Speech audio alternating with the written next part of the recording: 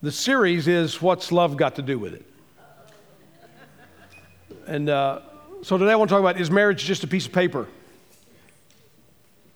We're using this text in Ephesians chapter 5 to talk about this. Ephesians 5:21, submit to one another out of reverence for Christ. We talked about that last week. How the main problem with marriage is selfishness. And the way to get out of selfishness is to outserve the other. We're going to continue on that theme a little bit today, but because that's really important. Wives, submit yourselves to your own husbands as you do to the Lord. For the husband is the head of the wife, as Christ is the head of the church, his body, which he is the Savior.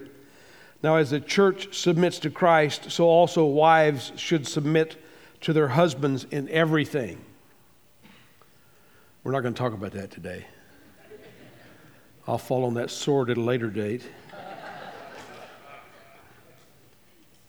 Husbands, love your wives. It doesn't mean plural, but it sounds that way. Just as Christ loved the church and gave himself up for her, husbands, love your wives. Just as Christ loved the church and gave himself up for her, to make her holy, cleansing her by washing with water through the word, and to present her to himself as a radiant church without stain or wrinkle or any other blemish, but holy and blameless. In the same way, husbands ought to love their wives as their own bodies. He who loves his wife loves himself. Makes sense. You're one flesh, right? After all, no one ever hated his own body, but they feed and care for their body just as Christ does the church. For we are the members of his body. For this reason, a man will leave his father and mother and be united to his wife. And here Paul is quoting from Genesis, where God is describing marriage. For this reason, a man will leave his father and mother and be united to his wife, and the two will become one flesh. This is a profound mystery. Now, I don't know if you've figured this out, but marriage, men and women, and their relationship to each other is a profound mystery. But I'm talking about Christ and the church. However, each one of you also must love his wife as he loves himself, and the wife must respect her husband. One day, several years ago, I was talking with a young lady who was living with her boyfriend at the time. And I was encouraging her and him to get married, which they did eventually and are still married. First and foremost, I was encouraging them to get married because they had both professed their faith in Christ and wanted to be baptized. And I wouldn't baptize them until they got married. They did eventually. Oh, there was much fire and thunder about this in this procedure, about me telling them no. We tell people no all the time. Not no never, but you need to wait. We don't just baptize perfect people. We baptize sinners, like you and I. But the one thing we have to acknowledge, we can never be okay with sin. We can never say, well, yeah, I do that, but it's, I beat my wife, but, God forgives me. Well, yeah, technically he does, but you still need to stop beating your wife. So there are things that God, as Christians, now once we step into Christianity, we're not saved by our actions. We're saved by grace. We're not shaved. We're not saved by what we do. We're saved by the complete work of Christ on the cross. But having been saved, he has prepared us good works that we should enter into. In other words, our good works don't save us, but then our good works demonstrate to the world that Christ is actually in us. I mean, even the world expects Christians to act like Christians. They are very offended when we do not. If if it came out that I was having affairs with 20 women, the news crews would show up and everyone would be aghast at my behavior. Now, everyone in the world can have affairs with everybody they want to, but there's an expectation, as well there should be, that God's people will do everything they can within the strength that God gives them to be godly. Just throwing that out there. So her argument to me was, it's an argument that said a lot of, marriage is just a piece of paper.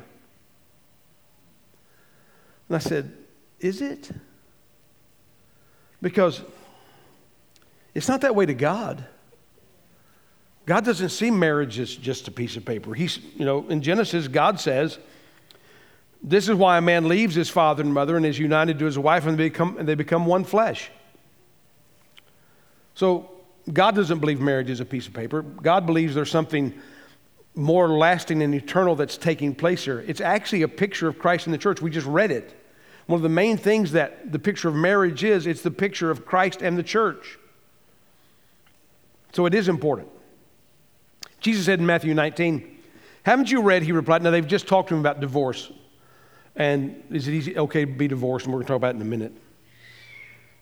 And so he's saying, well, yeah, Moses allowed divorce, but, you shouldn't get divorced. And so he's explaining the value of marriage. So haven't you read, he replied, that at the beginning, the Creator made them male and female. It's biology. There's male and female. There's a very small percentage of people that have some chromosomal anomalies. Small percentage. It's not a different sex. But it's, we would say, when we say we don't really believe in evolution as the evolutionists would describe it, they would say, it's science. Doesn't matter how you feel about it. Doesn't matter if you have faith. It's science. And now today they want to say, well, how many sexes are there? You can ask the question, how many sexes are there? Well, I don't know. It's science. It doesn't matter how you feel about it. It doesn't matter if you think you're a woman and you're a man. You're not.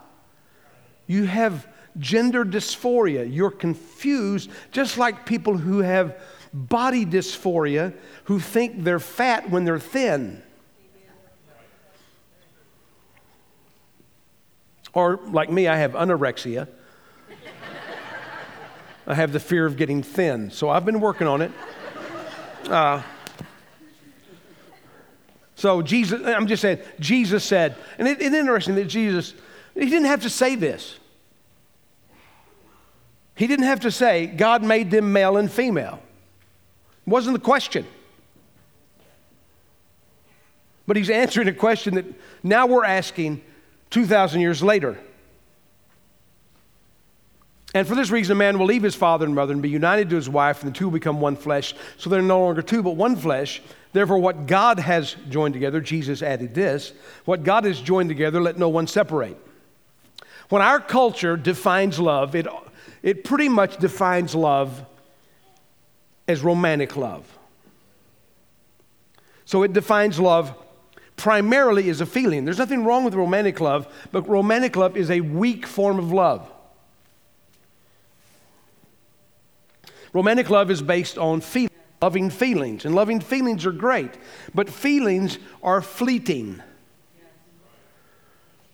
They change with circumstances. Because you could say to your wife, oh, honey, I love you. I will always love you. And then walk out in the garage and see a long dent all along the length of the car. In that moment, your loving feelings are fleeting. And you would walk into the house and say, what happened? Well, our feelings change. They change with mood. They change with, dare I say this, they change with times of the month. sometimes, not always, but sometimes, love that is based solely on romantic feelings or based on how the other person makes you feel about yourself in the moment. This is what you got to get a hold of. This romantic feelings are about how the person makes me feel about myself. And I've said this several times, but this is what you got to get. When you have romantic feelings, the chemical thing that's happening, there's a real chemical reaction in your body. You feel in love, but you feel in love because you like the way that person makes you feel about yourself. So, because the main attraction for us when we first begin a romantic relationship is nearly always physical. In other words, we see someone and we like the way they look. You may walk into a room, let's say you're single, and you walk into a room and there's 25 other single people. You're going to eliminate 95% of those people and only like 5 people, those people, that's not the right percentages, but just go with me. Okay, but 5 of those people are going to fit into maybe the parameters of what, maybe if you're a guy, maybe you want her to be petite, she can't be, have any extra weight on her. You have a certain look about the size of her breast and her hips and all of that, and maybe that you want blonde hair and all. So you have expectations, and so you're going to narrow the room down. In reality, when you did that, you just dismissed probably some of the best marriageable people in the room because you based your selection solely on physical attraction. And so you try to find someone, and in the goal, both male and female, you're trying to find someone that you find is suitable, and yet at the same time you feel like they're a higher standard than you expect you can actually get. And so if you talk to this person and you think, "Ooh, this is really a special person," and you begin a dating relationship with them, you're very excited because you have tricked them.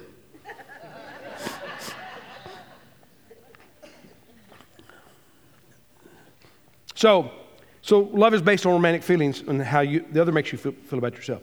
When the Bible speaks about love, it doesn't mean you can't have erotic or emotional feelings. It certainly does speak about those, but biblical love is not talking about what you want to receive, but it talks about how much you're willing to give to someone else. So when you say, "I love this person," what you need to be asking yourself, how much are you willing to lose for the sake of this person? Paul says here, you need to love her as Christ loved the church, who gave himself for her. And I said last week, what do you have to do? Well, you have to die. How much of yourself are you willing to lose to forsake this relationship? What are you willing to give up? How much of your freedom are you willing to forsake? Are you willing to quit playing golf? Are you willing to stop hunting? Are you willing to give up your hot rod?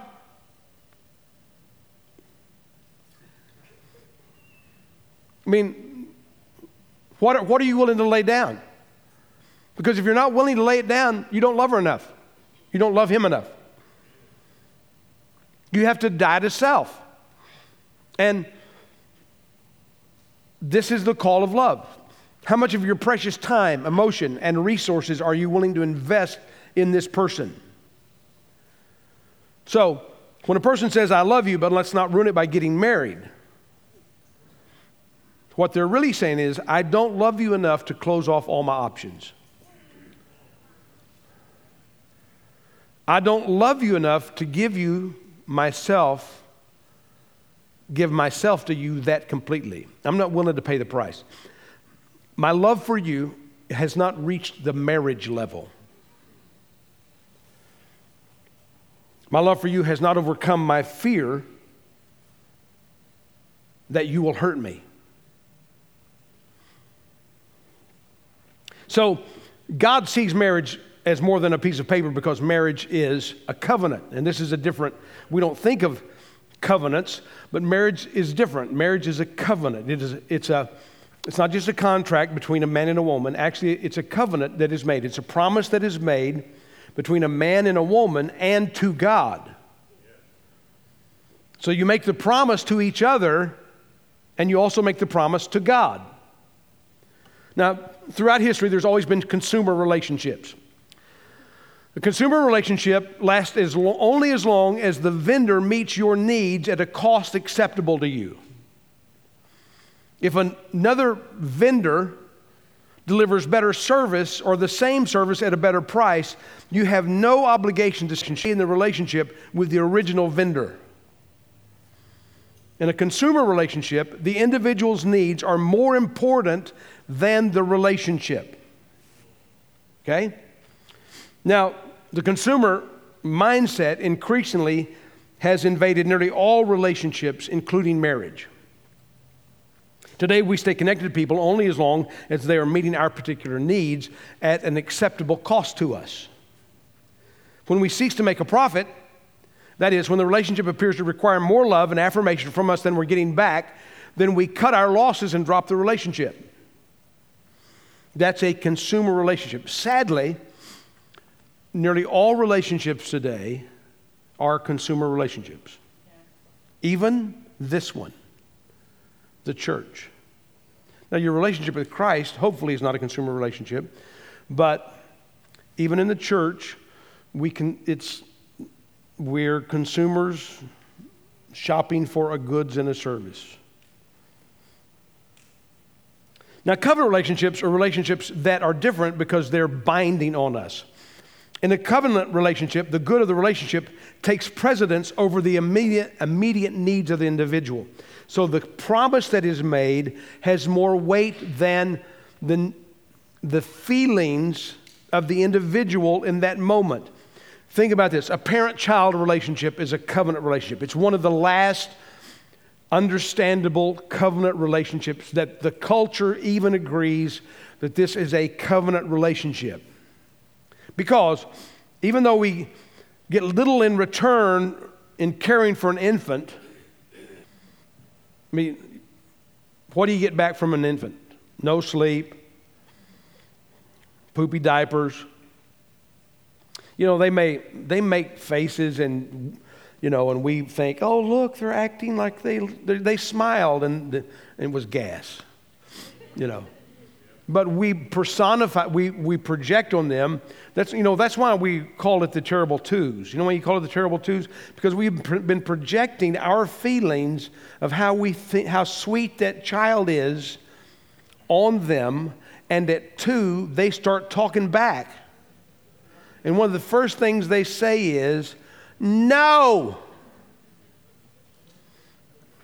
So a person who abandons an infant because it's inconvenient, we consider that unthinkable. I mean, it was just in the news this week where some young girl had left a baby that had died. They don't know if it died before birth. Just a young, naive girl, 14 or 15 years old, and now they've charged her with murder. Because we think it unthinkable to abandon that covenant relationship. Now, we see examples of this in the Bible, and there's 2 kinds of covenant relationships. There are horizontal relationships. Probably the main covenant relationship we see in the Bible is the relationship between Jonathan and David. Jonathan and David. David was Saul's son. David was anointed by God to take Saul's place, which means that Jonathan, who would have been the rightful king to take Saul's place, was not going to become king. David was. But they, instead of being rivals, had a great friendship, and they made multiple covenants with each other. Not just 1 or 2. Like 4 different times they made a covenant that I'm going to take care of you, you're going to take care of me. It's a covenant relationship between 2 people. There are also no, that's horizontal. There's also, did I say it wrong? This is horizontal between people. And there's vertical between us and God. And so you have these vertical illustrations of covenant where God makes a covenant with Abraham. So God makes a covenant with Abraham where he's called me, I'm going to fulfill my promises to you. And Abraham says, how do I know this is going to happen? So God causes a deep sleep to fall on Abraham, and he cuts the covenant with him. And the covenant always involved the shedding of blood.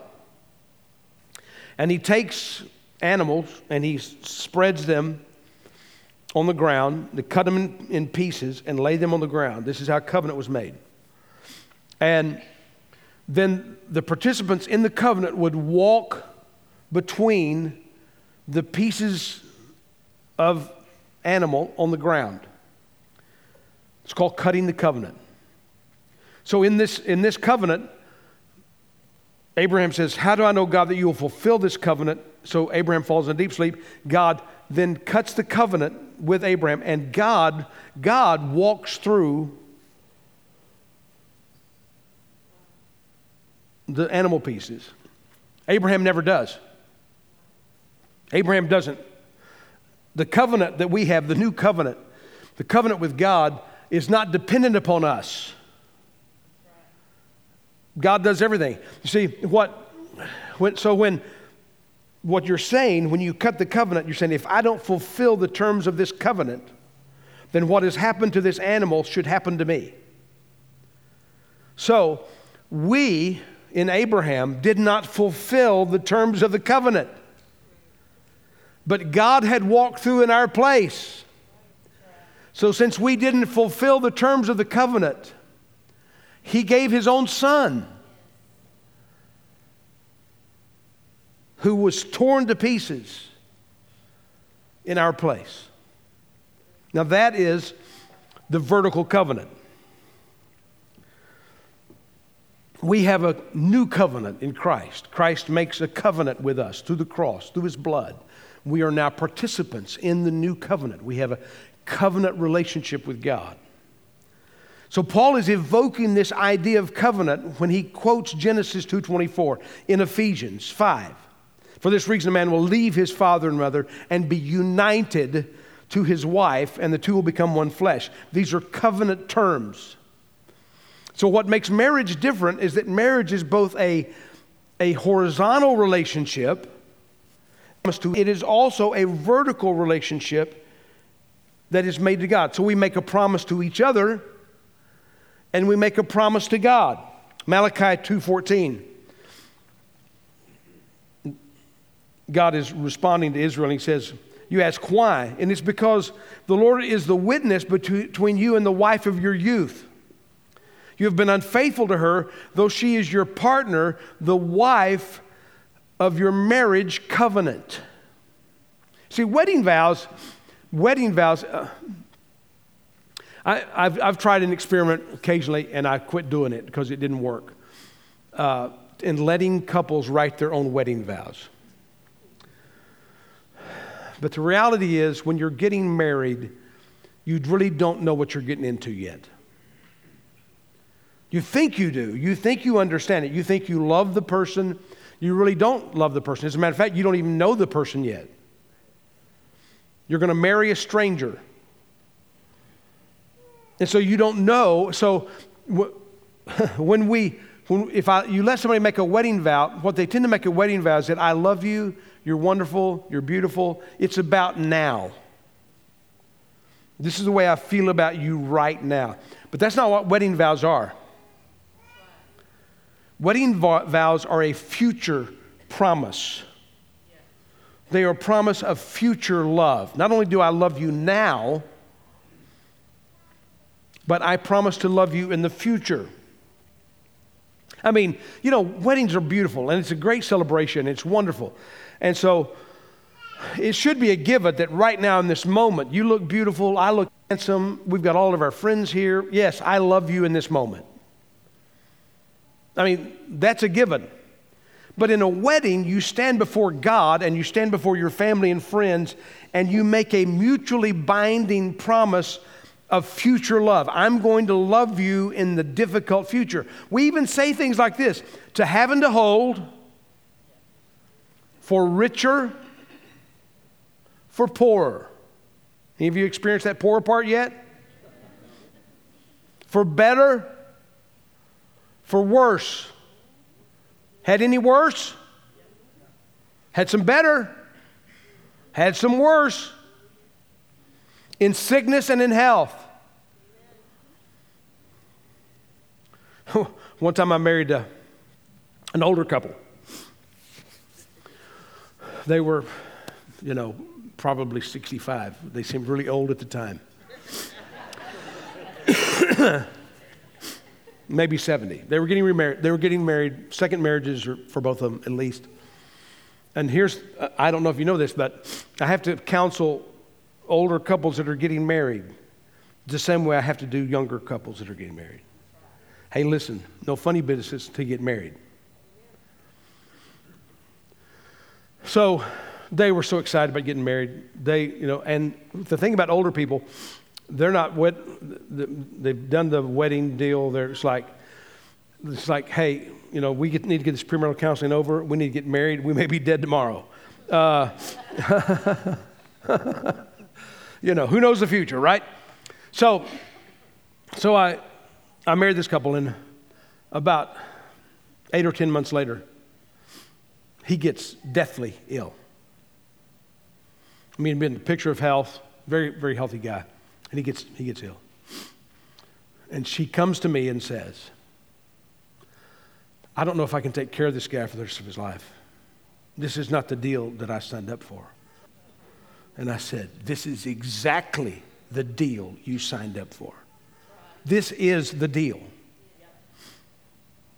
The deal is, I'm committing myself, if I have to take care of you when you have Alzheimer's,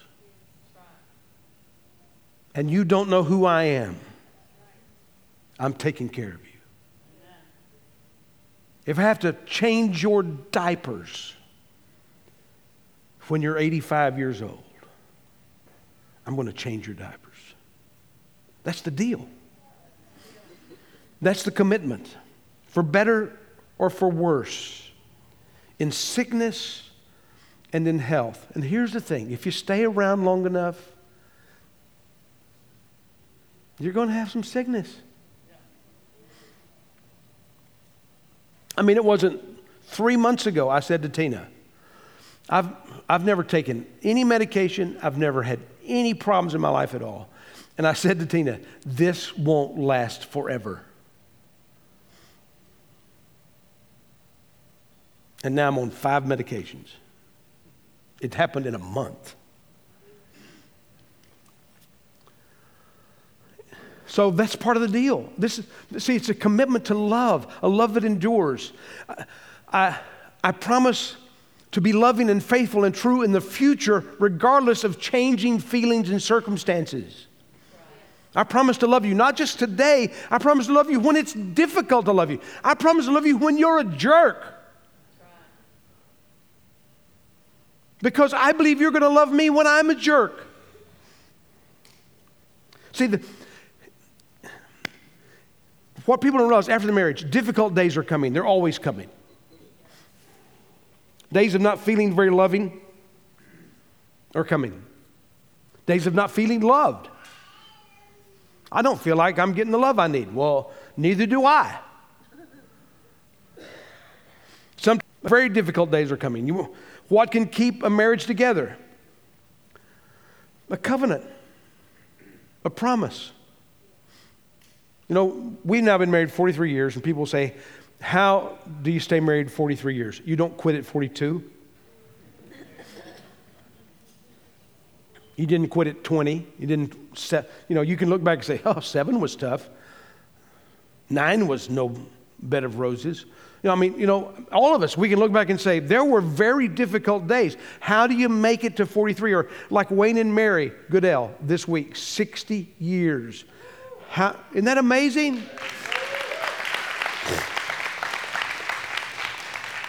It's not amazing for them because they're both amazing people.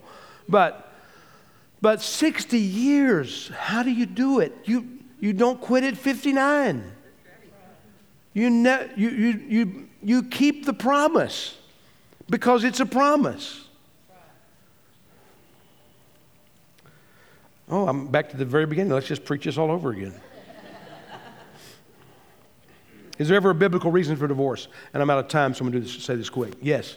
Jesus says there is a reason for infidelity. You're not bound in the relationship if the spouse commits infidelity or has an affair. But I will also say this. In this church, there are people who had affairs, and once the fling had flung and threw them out the other side, they were able to restore their marriage, and their marriage today is great. It doesn't have to. It can end it. It's even a biblical reason to end it, but it doesn't have to end it. If both of you love God and can experience forgiveness. And then Paul gives the reason of abandonment. If an unbeliever leaves, let it be so. The brother or the sister is not bound in such circumstances. God has called us to live divorce and peace. So there are biblical reasons for divorce. I'm not saying you can never, ever divorce, but we do know this, that if you stay together, 2 out of 3 marriages 5 years later that were unhappy are happy. And every married couple in this place has been through unhappy seasons. They may not admit it, but because they don't want to get hit. But we have been, all of us. It's the power of a promise. Lewis Smedes wrote an article, Controlling the Unpredictable, The Power of Promising. He said this: some people ask who they are and expect their feelings to tell them. But feelings are flickering flames that fade at every fitful stimulus. Here, Paul commands us to love. However, each one of you must love his wife as he loves himself, and the wife must respect her husband. And Paul uses the word for respect for men because respect feels like love to men. Now, he's not commanding feelings. When when the world says love, it says it's a feeling. When God says love, it's an action. Real love, genuine love, is not carried around by the motions. It is carried around by our commitments, by our promises. Instead of letting feelings lead us, our beliefs lead us. Who we are in Christ, our faith in Christ. Then our actions lead us and our feelings follow. See, the world sees love like a disease, like it just happened. You couldn't, it's like the coronavirus. I was fine, and all of a sudden I was in love. Or like a ditch. I fell in love. Ah! What happened? What happened to him? Well, he fell in love. You know what the catchphrase is today in the world? You can't help who you love. Yes, you can. You absolutely can. You are not at the mercy of your feelings. If you decide that you love a 12-year-old boy and you're a teacher in school, you can help who you love. You are not at the mercy of your feelings. So, how do we create love and romance? How do you create love and romance? So now you've been married a while, and you feel like Barry White singing, "The thrill is gone. The thrill is gone, baby." Barry does a better job than that, I'm sorry. What does the Bible say? Jesus said this. He said to the church in Laodicea, he said, "I'm concerned because you've left your first love." He says, hey, here's how you get it back. How do you get your first love back? He says, "Yet I hold this against you. You have forsaken the love you had at first. Consider how far you have fallen. Repent and do the things you did at first."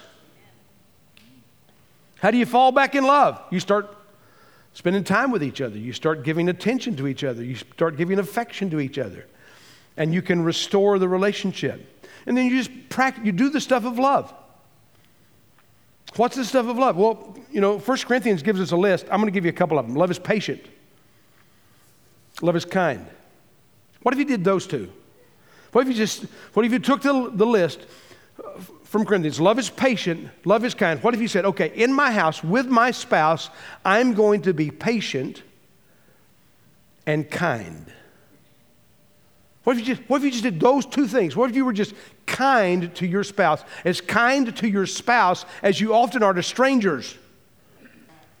What if you were as patient with your spouse as you are with other people? So what if you said, okay, I don't think I have the power to do everything in the love list, so I'm going to trust God to help me just do a couple of things. What if you did those two things? You could revolutionize your marriage within a couple of weeks by being patient and being kind. So when someone says to you, I don't need a piece of paper to show love, you might say this, yes, you do. You do need a piece of paper to show that you love the way that God wants you to love, for biblical love, marriable love. What you're saying is, if you're not willing to get married, is that you don't love them enough to give up your life. And that's what it calls it to. And here's the fun part. Some of you, and I'm trying not to make any eye contact, some of you are living together now. And you're Christians. And you need to get married. Dun, dun, dun, dun, dun. There's no secret answer. That's it. You need to get married. If you're not willing to marry that person, if you don't love them enough to marry them, move out.